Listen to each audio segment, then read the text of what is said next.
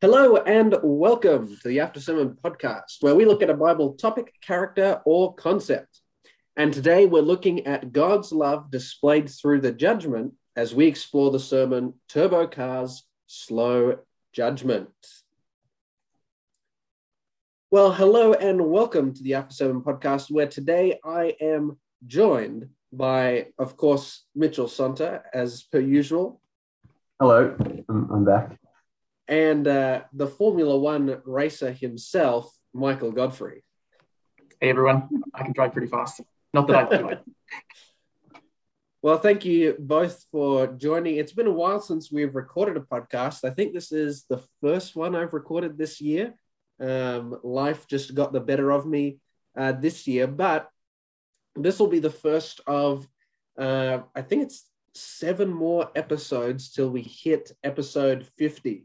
And episode 50 is kind of my ultimate aim of where I want to get to. ASP has been a really impactful ministry. We've seen it reach people all across the world, and it's really good having people who regularly listen in. And rather than just kind of leave it awkwardly, I think at episode 43 and just never come back, I thought, why don't we just go to a nice round number, and maybe we can put a nice bow on that ministry for the time being. So we're on our path to hitting episode 50, and this is episode 44. And we're going to start the year in October with a really interesting topic, which is the investigative judgment. Now, this is a doctrine which is unique to Seventh-day Adventism. And I think we've made it pretty clear on the podcast before that we're all Christians, and more specifically, we'd all say we're Seventh-day Adventist Christians, which we're all very proud of being a part of that church body. But this doctrine hasn't kind of gone without any difficulty or controversy in its history and past. So I'm interested to hear from the two of you. In your personal experience, have you encountered any of these kind of controversies at all, or do you have any personal experiences in your personal life with this doctrine that you think would be helpful to share? I don't know if I've encountered any mainstream, or at least mainstream for the church, controversies about the doctrine. But I'd say just personally, I've had, questions here and there. I'd say one of the more recent ones that I've had is kind of around if we're born in a world of sin, how can we be judged for something that we didn't choose? Essentially the question, I didn't choose to be born here. Why am I then judged for being born here? You know what I mean? Mm. So I was wrestling with that a little bit, but I came to a realization, and it's really significant, the other day, or a little while ago. Essentially, because of Adam's choice in the Garden of Eden, we get sin, and I didn't choose to be born here. I was just born here and received that sin. It was easy. I didn't do anything to deserve it. I didn't do anything to earn it. And therefore I didn't do anything to earn being judged sinful. So it seems to be that for it to be fair on me when I'm judged, the way out of this world needs to be equally non-works based.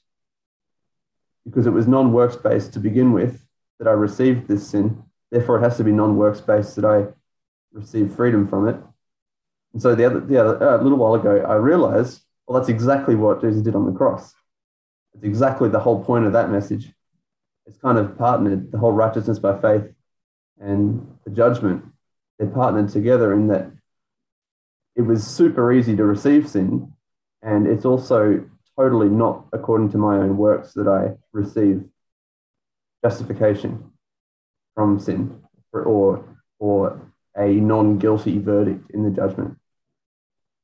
No, very interesting. And yeah, when talking about receiving sin, I guess you're referring to like receiving that sinful nature we inherit from Adam, right? Hmm. Yeah, yeah. No, I hadn't really thought about it like that. That's awesome. What about you, Michael? Got anything up your sleeve? Yeah, sure. Very well said, Mitchell, as well. So similarly to Mitchell, I wouldn't say I've personally encountered people that have argued me profusely about this particular doctrine, but um, definitely I've seen a lot of criticism of it online or heard about it. Yeah, I had some questions myself as well.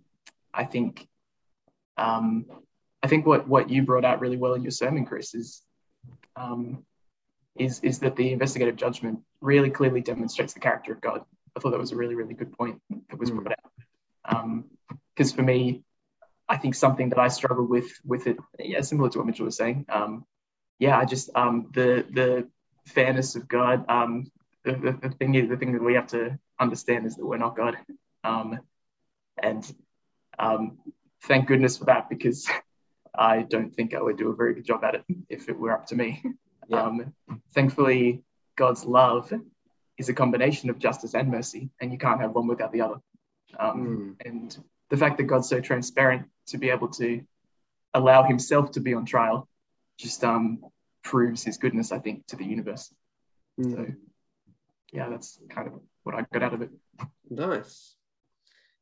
Well, I'll share one experience I had, which actually was the motivation for this sermon. This was the second sermon I preached here since moving to Coonabarabran. And when I arrived, there's this Bible study group that's across all of the different churches here in the little local community. They meet up for breakfast and study the Bible together, and it's a really, really good group. Absolutely love all the guys there, and we have a great time every week. And before I arrived, though, one of these guys, he just out of the blue went on this like tirade, this rant against the Seventh-day Adventists who were attending in the group about this doctrine of the investigative judgment. And he was, this is, mind you, one of the nicest, most genuine, awesome people in the world. But this is a real sticking point for him. And he just kind of went off at the Adventists in the group. And they were kind of caught off guard, and they were like, oh man, we're not quite sure how to best defend this doctrine, especially, when they were put on the spot like that. And so the request was put to me, hey, we kind of need some help understanding this doctrine better. And that's kind of where this spun out from. But it's interesting how, this was such a sticking point for this guy. This was between friends. These were people who were friends with each other. And in doing some research on this topic, he clearly went down some weird rabbit hole. I don't know. And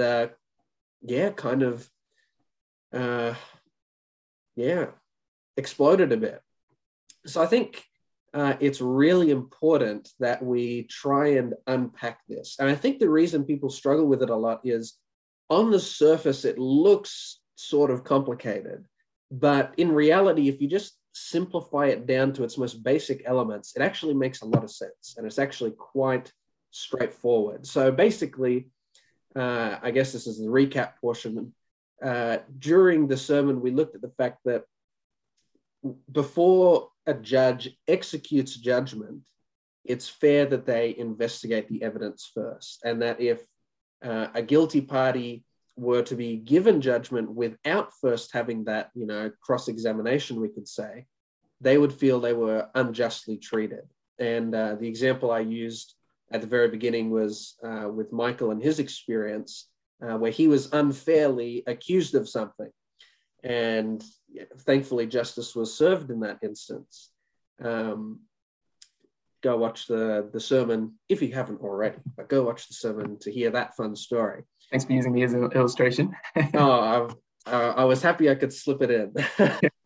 I was surprised to listen to it, but it was a good sort of surprise. I'm glad. And then we just looked at biblical examples of how before God executes his judgment, he investigates the situation first. And then we looked at examples where God allows others to investigate his investigative judgment. That's how much input he wants to make this as fair and just as possible. And then we even looked at the fact that one day we will participate in that investigation. So it's just this biblical principle we see all throughout the Bible, where God, in wanting to be fair to the guilty party, allows for a time for the actions of an individual to be investigated first before that judgment is executed. And so I think we're going to look at probably the key example of this in the Bible, which is in Daniel chapter 7. So if you're listening along and you want to read the Bible verses with us, I encourage you to pull up Daniel chapter 7, and I'll be reading from the New King James. What translations do you guys have? New King James as well. Yeah, New King James as well. There we go. Okay, we didn't plan that. That was just I was just lucky. So if you've got a New King James, pull that out. But otherwise, you should be able to follow along with us pretty well too.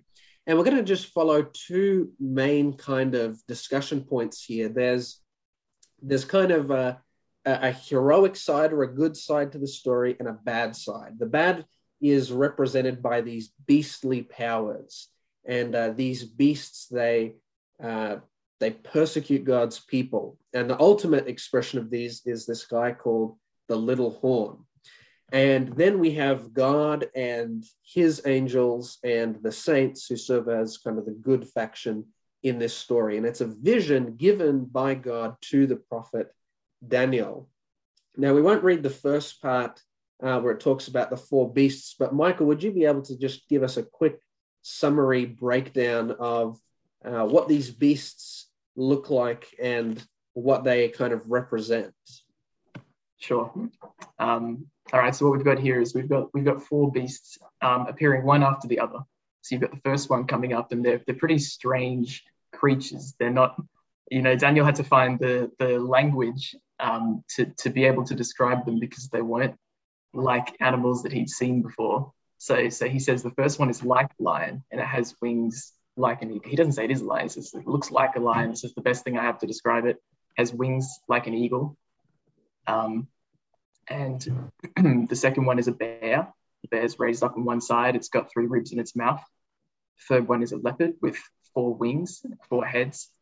And the fourth one, he doesn't even have an animal to compare this one to. He just says it's this terrifying, frightening beast. I know artists have depicted it like some sort of dinosaur or dragon or something with these big iron teeth that crush things. And if you read down further, he explains what the first, I believe it's the first one, what the first one represents, and then we, from there and from looking up elsewhere in the Bible, we can determine that the first one, they all represent kingdoms. The first one representing Babylon, which is the lion.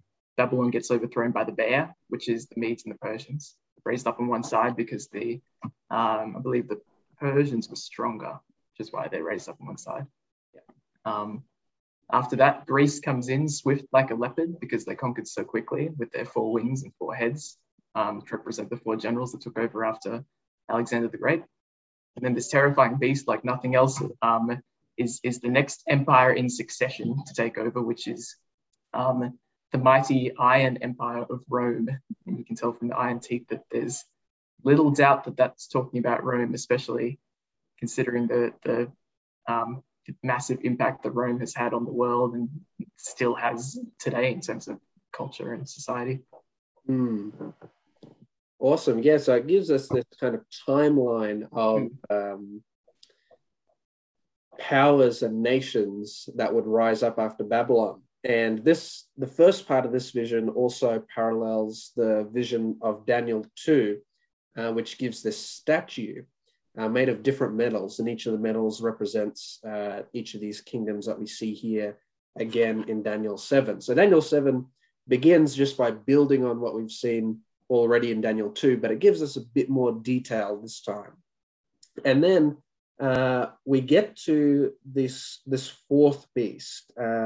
Mitchell, would you be able to read verse 7 and 8 for us? Yep. After this I saw in the night visions, and behold, a fourth beast, dreadful and terrible, exceedingly strong. It had huge iron teeth. It was devouring, breaking in pieces and trampling the residue with its feet. It was different from all the beasts that were before it, and it had 10 horns. I was considering the horns, and there was another horn, a little one, coming up among them, before whom 3 of the first horns were plucked out by the roots. And there, in this horn, were eyes like the eyes of a man, and a mouth speaking pompous words. So yeah, we're introduced to our little horn, who is this villain character. So now we want to figure out, okay, well, what does this little horn represent? We saw the other beasts, they represent other nations. And in fact, in verse, let me have a look, 16, Daniel says, I came near to one who stood by and asked him the truth of all this. So he told me and made known to me the interpretation of these things. Those great beasts which are 4 nations which arise out of the earth. But the saints of the Most High shall receive the kingdom and possess the kingdom forever, even forever and ever. Then I wish to know the truth about the 4th beast. And we'll get to that, actually. So each of these represent nations, as we described. But what does the little horn represent? Well, thankfully, the chapter gives us some points of identification or descriptions of this little horn, so we can figure out who this person is historically. So looking through the text, what are some clues that we have here or descriptions about this little horn that might be able to help us? As you have a look in there, Michael and Mitchell, what kind of bits of descriptions or clues might we be able to gather from this chapter? About who the little horn is. Sorry, what was that? About who the little horn is that what we're doing? Yeah, about who the little horn is. Well, first of all, it comes up among the other 10. I think that's an important point, looking at the origins. Yeah, okay, so what are these 10 what are these other 10 horns? I think if we remember what Michael was talking about from verse 6, where the leopard had 4 heads, and Michael was mentioning that when Alexander the Great sort of died, his empire, the Greek Empire, was divided among his 4 generals. We've got precedent there to indicate that in these beasts, multiples of a certain characteristic represent multiple leaders or multiple divisions, I guess.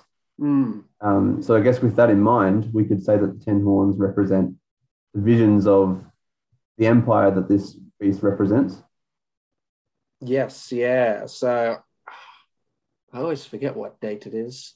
There's some date in the 500s-ish. 538, I think you're thinking of. 538 is, we'll get to 538 because the fall of Rome happens a little bit before 538 from memory, but I don't remember what date it is. We need Kirili in here, the ancient Rome expert, but yeah, so Rome collapses, and yeah, as you said, Mitchell, it's divided into 10 kind of lesser states or tribes. So yeah, we're looking for a power which comes from Rome, but also comes from within these 10 kind of divisions. So that gives us a bit of geography and a bit of time. And then it says this little horn plucks out 3 of the other horns. So it, it takes control or power over from 3 of these other states. So that's important to know as well. What are some other things in this chapter that might help us?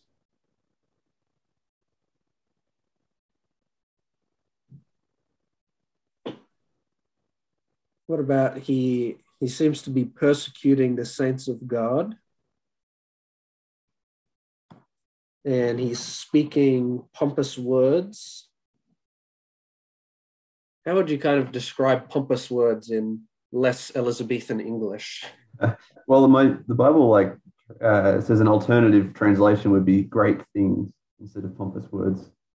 I guess making big claims, or even pompous makes you think of kings. So maybe even raising yourself to like a higher authority than you have. No, that's a good way of describing it. Verse 25 says, he will intend to change times and laws. Now, what law are we kind of referring to here? Is this, like speed limits, or what are we thinking here? Probably, something a bit more drastic. In the context of this chapter, probably looking at the law of God. So he's going to attack the law of God and actually make a claim to change it. We could say that's a very pompous or great thing to say, that this person or this power can change the law of God. And then it says, the saints shall be given into his hand for a time, a times, and half a time. That's in verse 25. Mitchell, maybe do you want to unpack what that time period is? I do want to, but I've forgotten. I remember you can interpret time as like a period of 20. Is it 20 years? I think it's only just the one. Oh, okay. So time would be 1, times is 2, and half a time, half. So we get this period of 3.5 years. And then what we want to apply when interpreting prophecy, as we said, prophecy is all about symbols, all about, everything's kind of encoded, and the same is true for periods of time. So here, this period of time is 3.5 days, or 3.5 years, in which you have 1,260 days. That's according to a Jewish calendar, which has 30 days in each month. And seeing as this is a Jewish book, that would be, exegetically sound. We're interpreting it in the context of these writers. So these writers will understand that in a month you have 30 days. So 1,260 days, that doesn't sound like too bad, right? He's only persecuting the saints for 3.5 years. Or is it a larger amount of time? What do you reckon? What do you think, Michael? Well, I think if we're dealing in terms of prophecy, then we need to think probably in terms of the day for a year principle, and realize that it's a lot longer than 3.5 years. I mean, 3.5 years doesn't really fit the scope. If we're talking about these empires rising, I don't think the empires are reigning for only a couple of years at a time. Yeah. So, looking at it in the context of the whole chapter, it's probably another interpretation there. Oh, but that Roman Empire that ruled for 3 years. Yeah. Everyone remembers that one, right? That guy. It's a bit disappointing for an epic like the Bible to like have this climax of the arch villain turns up and he's just here for 3.5 years. Like, so I've never even really thought of it in that way, Michael. That like if all these other nations are ruling for, I think most of them are over 100 years, and the Roman Empire, correct me if I'm wrong, is maybe around about like 700-800 years. Oh, a long time, yeah, hundreds. Yeah, like it's getting close to a millennium. So it just does not make any sense for the power which follows it, which is again supposed to be even more terrifying, to only reign for 3.5 years. So as we said, we're time periods, just like all these other symbols, are symbolic. They've got a deeper meaning to them. And we have this interpretive idea called the day for year principle, which is found in other parts of prophecy in the Bible, where 1 day equals 1 year. So if we're looking at 1,260 days here, in reality, we're looking at 1,260 years. Now that sounds a lot better. That makes a lot more sense now that they're reigning for this long period of time. And it's depending on your point of view, it's not better for the saints that are being persecuted. Better exegetically. We're doing a better job interpreting the text. And Mitchell already dropped the the time that this starts. So when does this time period start? 538. 538. Now, why do we pick 538 as the start of this period in which the little horn power starts to persecute God's people? So it's back to the 10 horns. We're talking about the fall of the Roman Empire, which is, I mean, if you look at history, it's based on the barbarian invasions that were just relentless. And they eventually broke Rome up into 10 divisions, which we now know as Europe. What happened was there was probably a 20-year period, I think, where the Roman Empire started to fight back a little bit. And they ended up defeating three of the kind of tribes that built themselves out of the Roman Empire through those invasions. So they ended up actually, in essence, uprooting those three tribes, taking back that power, that land. And we basically can say that at the point where that third tribe was defeated, there were no further ones defeated, as far as I know. Mm. That is the sort of the time frame. That's the point at which the this little horn power seems to turn up. Yeah. Yeah, and I think we've gone through pretty much all the identifications of this little horn. I think we're in a place now where we can begin to identify it. This is, again, a power that comes out of Rome, helps defeat three of the 10 divisions from Rome, persecutes God's people for over 1,000 years, speaks pompous words and speaks blasphemies, and has a human-like quality to it as well. It says it has the eyes like a man in verse 8. What we're looking at really is a religious power which fits all of these things. And we know that looking through history, after the Roman Empire collapsed, there was this power vacuum left in the capital of Rome. And it was actually the Christian church at the time which thought they should go in and fill this void. And in a way, it actually began to an extent with pure motives. They weren't really looking to be malicious. This wasn't really so much a power grab. The church was well structured with their kind of leadership hierarchy, and they thought, well, with no kind of overarching political leadership, perhaps the church can lend its leadership, its ecclesiastical leadership, to assume this position. And so kind of in the offset, it started with, to an extent, pure motives, but it devolved very quickly. The old absolute power corrupts absolutely. And so we actually see the Christian church begins to exhibit these beastly attributes that the other beasts had. So the Christian church, it allies itself with political leaders to take out these three states. And from memory, it's because these three states were Arians, which are basically anti-Trins. So that was how you dealt with anti-Trinitarians in the day. You just invaded them. We saw as well that throughout time, the Christian church began to say more pompous things, like the leader of the church was God's representative on earth, or that priests could forgive the sins of people. These are really big, bold claims. And eventually, we see that the church devolves to such an extent that actually persecutes God's real people. So we see here there's kind of this offshoot at this point where there's the kind of official Christian church, like official in the eyes of the world, which God sees as really a false church. He sees that they've gone off the path. They're no longer doing what he asked them to do, and they've become just as bad, if not worse, as these beastly powers that came before them. And in the meantime, God has a true church, which is small. It's a minority. It's not the official church like on paper.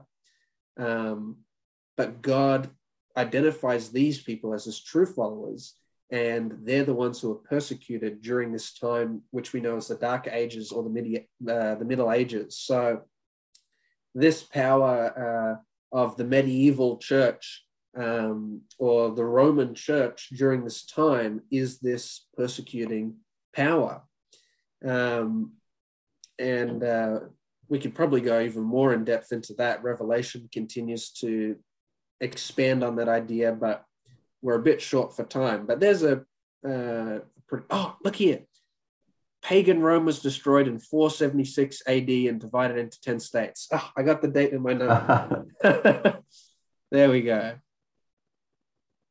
So that's our villain for the chapter. We've identified who our villain is. It's a counterfeit church, a church which claims to work on behalf of God, but in reality has beastly attributes and persecutes God's true church. A thought along with that, as you said, I think, and you put it really well. This was the church. Like, this wasn't some other church that arose to try and, produce an alternative message. This was the same Christian church that was set up by Jesus himself.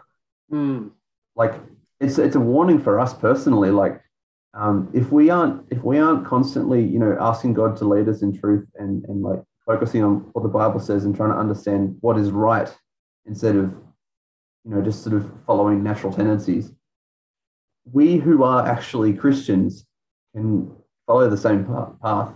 Like, this was the Church of God, and it became the villain. Yeah, really good point. Crazy when you think about the amount of people turned off by Christianity, because when they look at history, they see the church, and it was this terrible beast of a power. Satan was very effective in infiltrating into God's church. Something I wanted to say as well, Chris. You've been talking a lot about the history of the church and the transformation of it. I want to make it clear that is history. There's a lot of historical records that prove it. Fox's Book of Martyrs being one example of the rampant persecution of people in the Middle Ages. But there's this is not just an interpretation or a particular viewpoint. This is realistically historical fact. Definitely. Well, we've set up our main arch villain. Let's see what happens to him and see if we can solve this problem of this persecuting power. So I'll read out for us verses 9 and 10 in Daniel 7. Verse 9 and 10, it says, I watched till thrones were put in place, and the Ancient of Days was seated. His garment was as white as snow, and the hair of his head was like pure wool. His throne was a fiery flame, its wheels a burning fire.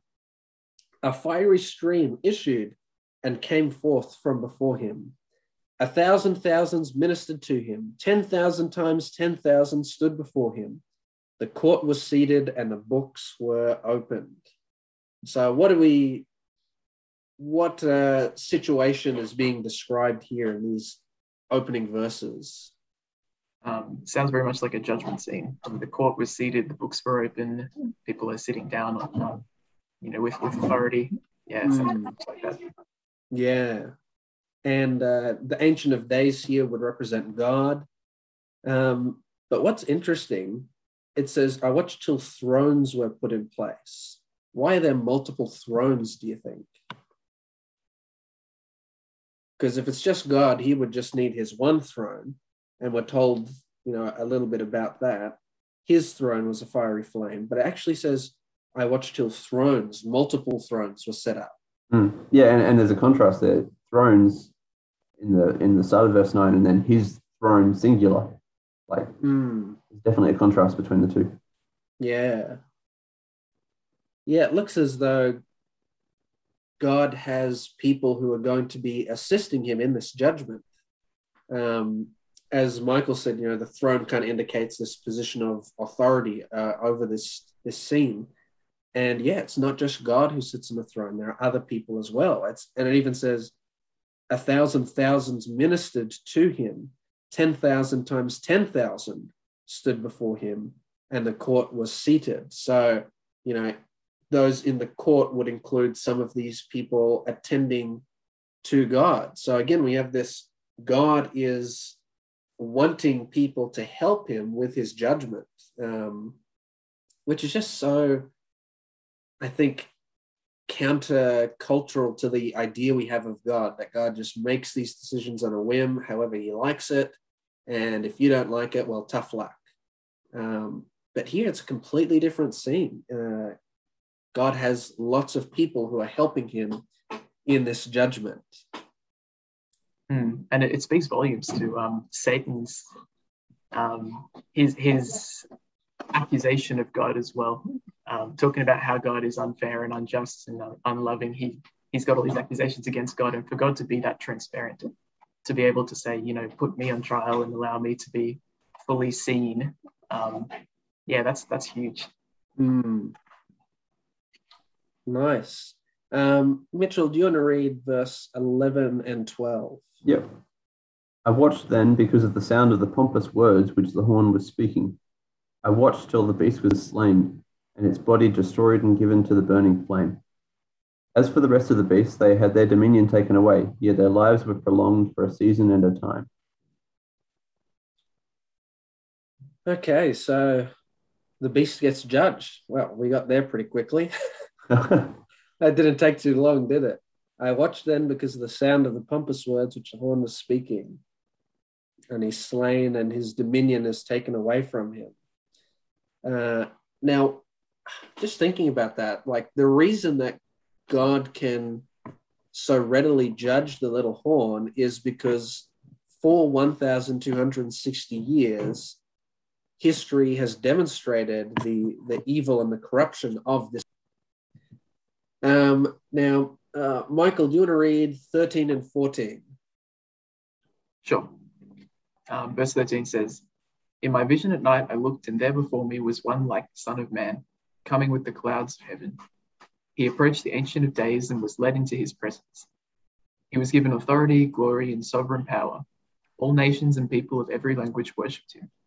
His dominion is an everlasting dominion that will not pass away, and his kingdom is one that will never be destroyed. Oh, there you go. There's the happy ending. There we go. That was nice. And well, what's interesting is this Son of Man character. He's the one who kind of brings about the happy ending. He's the one who brings resolution to this conflict. What do we learn about this Son of Man character, and how do we identify who he is, do you think?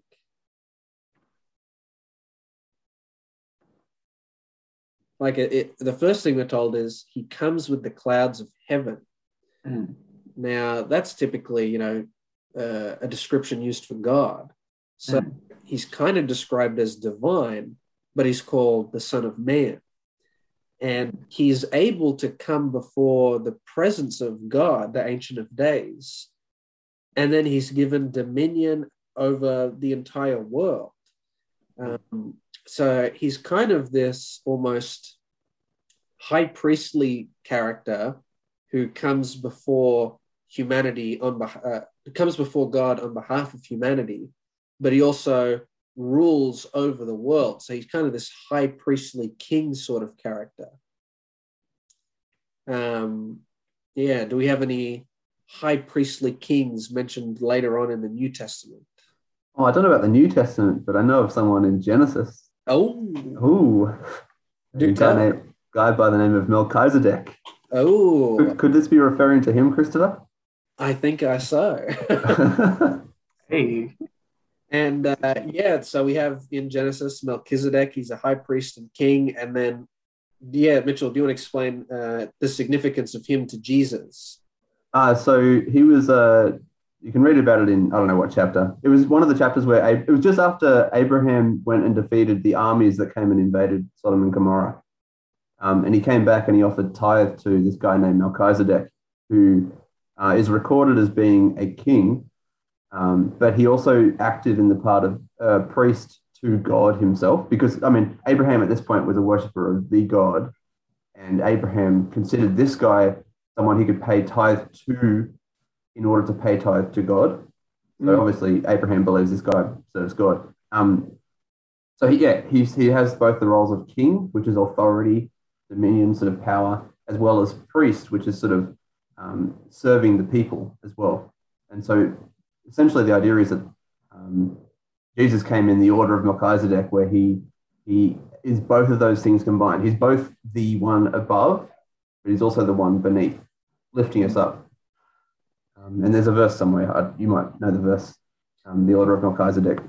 Yeah, it's the book of Hebrews really expands on Jesus being part of that order of Melchizedek. And maybe, Mitchell, do you want to flesh out for us how Jesus kind of fulfills those roles of king and priest? I do want to, but I don't remember. Well, Michael, do you want to jump in? I would, but I also don't have a lot to say on that.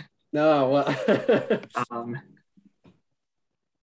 I think probably the simplest way of explaining it is, Jesus kind of reclaims dominion of the earth, particularly at his crucifixion. We see it where, he has this crown on his head. He's crowned as a king, and he kind of retakes that dominion away from Satan, who had laid claim to it. And we see that here, dominion is taken away from the beasts and given to Jesus. And then Jesus, serving as high priest, he has that role of intercessor between us and God. So we have an advocate, someone who goes before God and pleads our case on our behalf. And we see that Jesus is successful, that dominion is given to him. Now, what's interesting is in verse 26, it says, the court shall be seated, they shall take away the little horn's dominion, to consume and destroy it forever.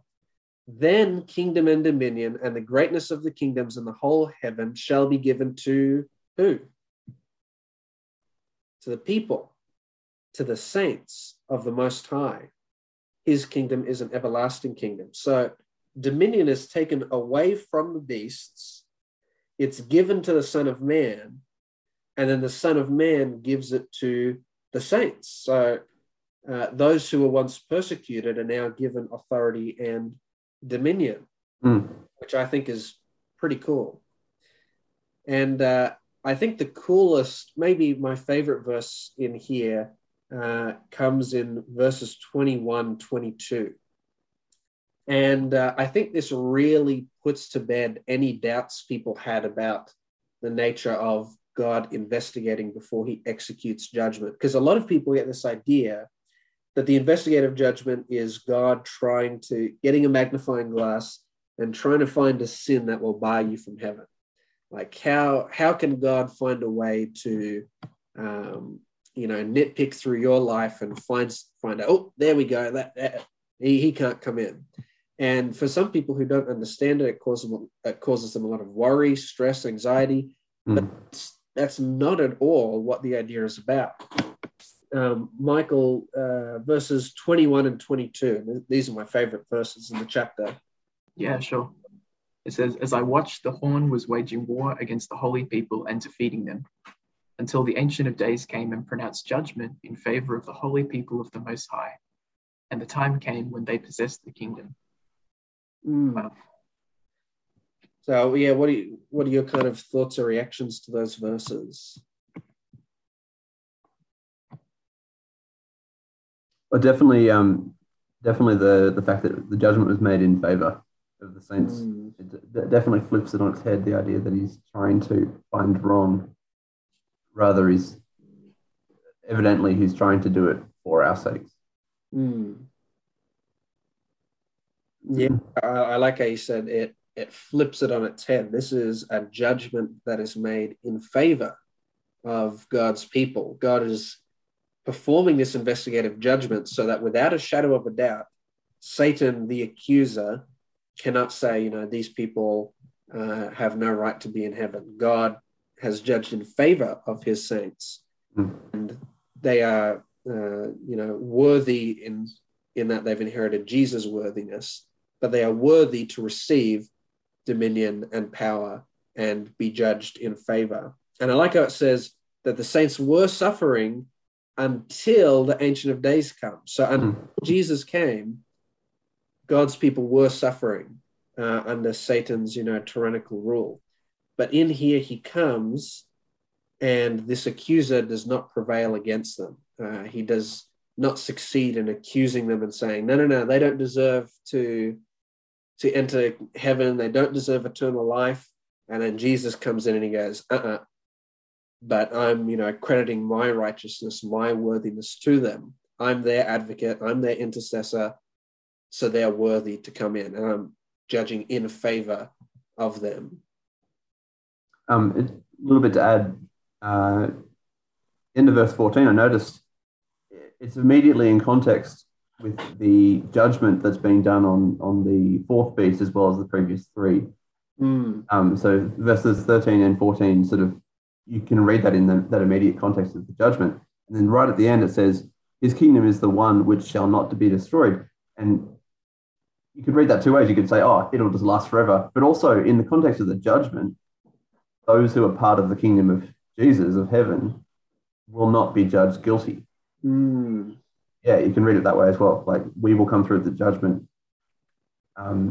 guiltless because of Jesus' sacrifice, not because of our own goodness. Yeah, great point. Yeah, I hadn't thought about it like that. That's awesome. Well, that kind of concludes going through my notes here, guys. Do you have any kind of closing thoughts that you'd like to share kind of based on this chapter and the topic we've looked at, or maybe tell our listeners what your takeaway message would be, or what you think is the most important thing we can learn from this topic? Well, for me, like I said, it's a topic that is sometimes misunderstood, or maybe even oftentimes misunderstood. And I think a lot of people, when they think of the investigative judgment, like you said, Chris, it's all about their picture of who God is. And they see God as this person that's got this magnifying glass and he's looking for every, something to convict you of, some sort of sin that will bar you from heaven, keep you out of heaven. But that's not what it is at all. And I think from reading this chapter, as well as the passages in your sermon in Genesis and other places, it really just brings out how the judgment is for our benefit. It's for the benefit of us. It's for the benefit of the onlookers, the angels, like you were saying, and it's really to show us a picture of God, not as this this tyrant who doesn't show any sort of compassion or mercy, but actually as this being who is both fully just and fully merciful, which is realistically, like you said, God is love. And I think the idea that God is love is something that should be seen in really throughout the Bible, and the fact that it is seen in this doctrine, I think, to me, shows that it's a really good interpretation of doctrine, and it's a really important thing to understand. Yeah, thanks, Michael. Yeah, I think for me, it's as I said, that my favorite verse in this chapter is judgment was made in favor of the saint. This idea that God is doing everything in his power to ensure as many people as possible make it into the kingdom which is not destroyed, the kingdom of heaven, God's kingdom. He wants them to have eternal life. God is not looking for excuses to bar us from heaven. He's looking for every reason to get us in. And Jesus is the ultimate way that we are able to get into heaven and get into that relationship with God that we've been distanced by. We're physically distant from God. And I think, it's a really comforting idea to know that God has your back, and that the purpose of the investigative judgment is so that God can say, I have looked at this person's life. I have seen what my son Jesus has done for them. Satan, you cannot accuse this person of not being able to come into the kingdom of heaven. I've looked over it, and I've invited others to help in this process. As we see that there's thrones and attendants, others are involved in this. And again, the universe can see what you've been doing this whole time, through these beastly powers, through the little horn, through all sorts of means. The universe has seen what a kind of person you are. And so we know that, you are accusing them to try and keep them out of heaven. And we make that mistake. We often get the attributes of Satan and apply them to God. It's trying to get you out. That's what Satan is trying to do. God is doing everything he can to try and get us in. And I think that's a really comforting thought. Anything to wrap up, Mitchell? Yeah, just a really quick addition to what you just said. I think at the end of the day, this is all about Jesus. This is all about the cross. Like, I think a lot of people look at these extra doctrines and they think, oh man, it's so works-based. Oh man, it's so scary. But that's the necessity of these doctrines, is not that they're meant to make us feel like we've got to work hard to achieve a guiltless judgment. But they point out how significant the cross was. Like the whole point of these doctrines is Jesus had to die for us to come home. And these doctrines just elevate that. They don't, like it. I'll put it this way. If I were judged based on what I could do, no one would be saved. Like it would be impossible. The only reason in the final judgment, the only reason we're going to have any kind of hope of eternal life is because of the cross. And that's the point of this stuff, is not to say, oh, God's trying to make you do the right thing. I mean, God's going to help us do the right thing, but the point of this is not to say that. The point of this is to say, this is how significant the cross is. Like this judgment needed to happen. Justice needed to be done, but I've made a way, and that's the cross. And that's basically the point I'd come to. Awesome. Well, thank you guys for sitting down, having a chat about this important topic. And of course, everyone listening, you can hear more from Michael at his YouTube channel, Michael Godfrey. And if you'd like to hear more from all three of us, there are plenty of After Sermon podcast episodes in our backlog where we just sit down and have a chat. So you can find that on YouTube, SoundCloud, or anywhere that you listen to your podcasts to hear more about this topic. And look, I really hope that perhaps this is the first time you're hearing about this idea. Maybe you've heard about it before and you haven't quite understood it. And I hope both the sermon and our discussion here has hopefully helped bring some new light to this idea. And ideally, we study all of these doctrines, not so, our heads get bigger, but so our heart gets transformed. And I hope that has really been the case this morning for you. Well, look, we will catch you another time on the After Sermon podcast. Thank you again so much for tuning in, and have a good one, and good night. Good night. Good night, everyone.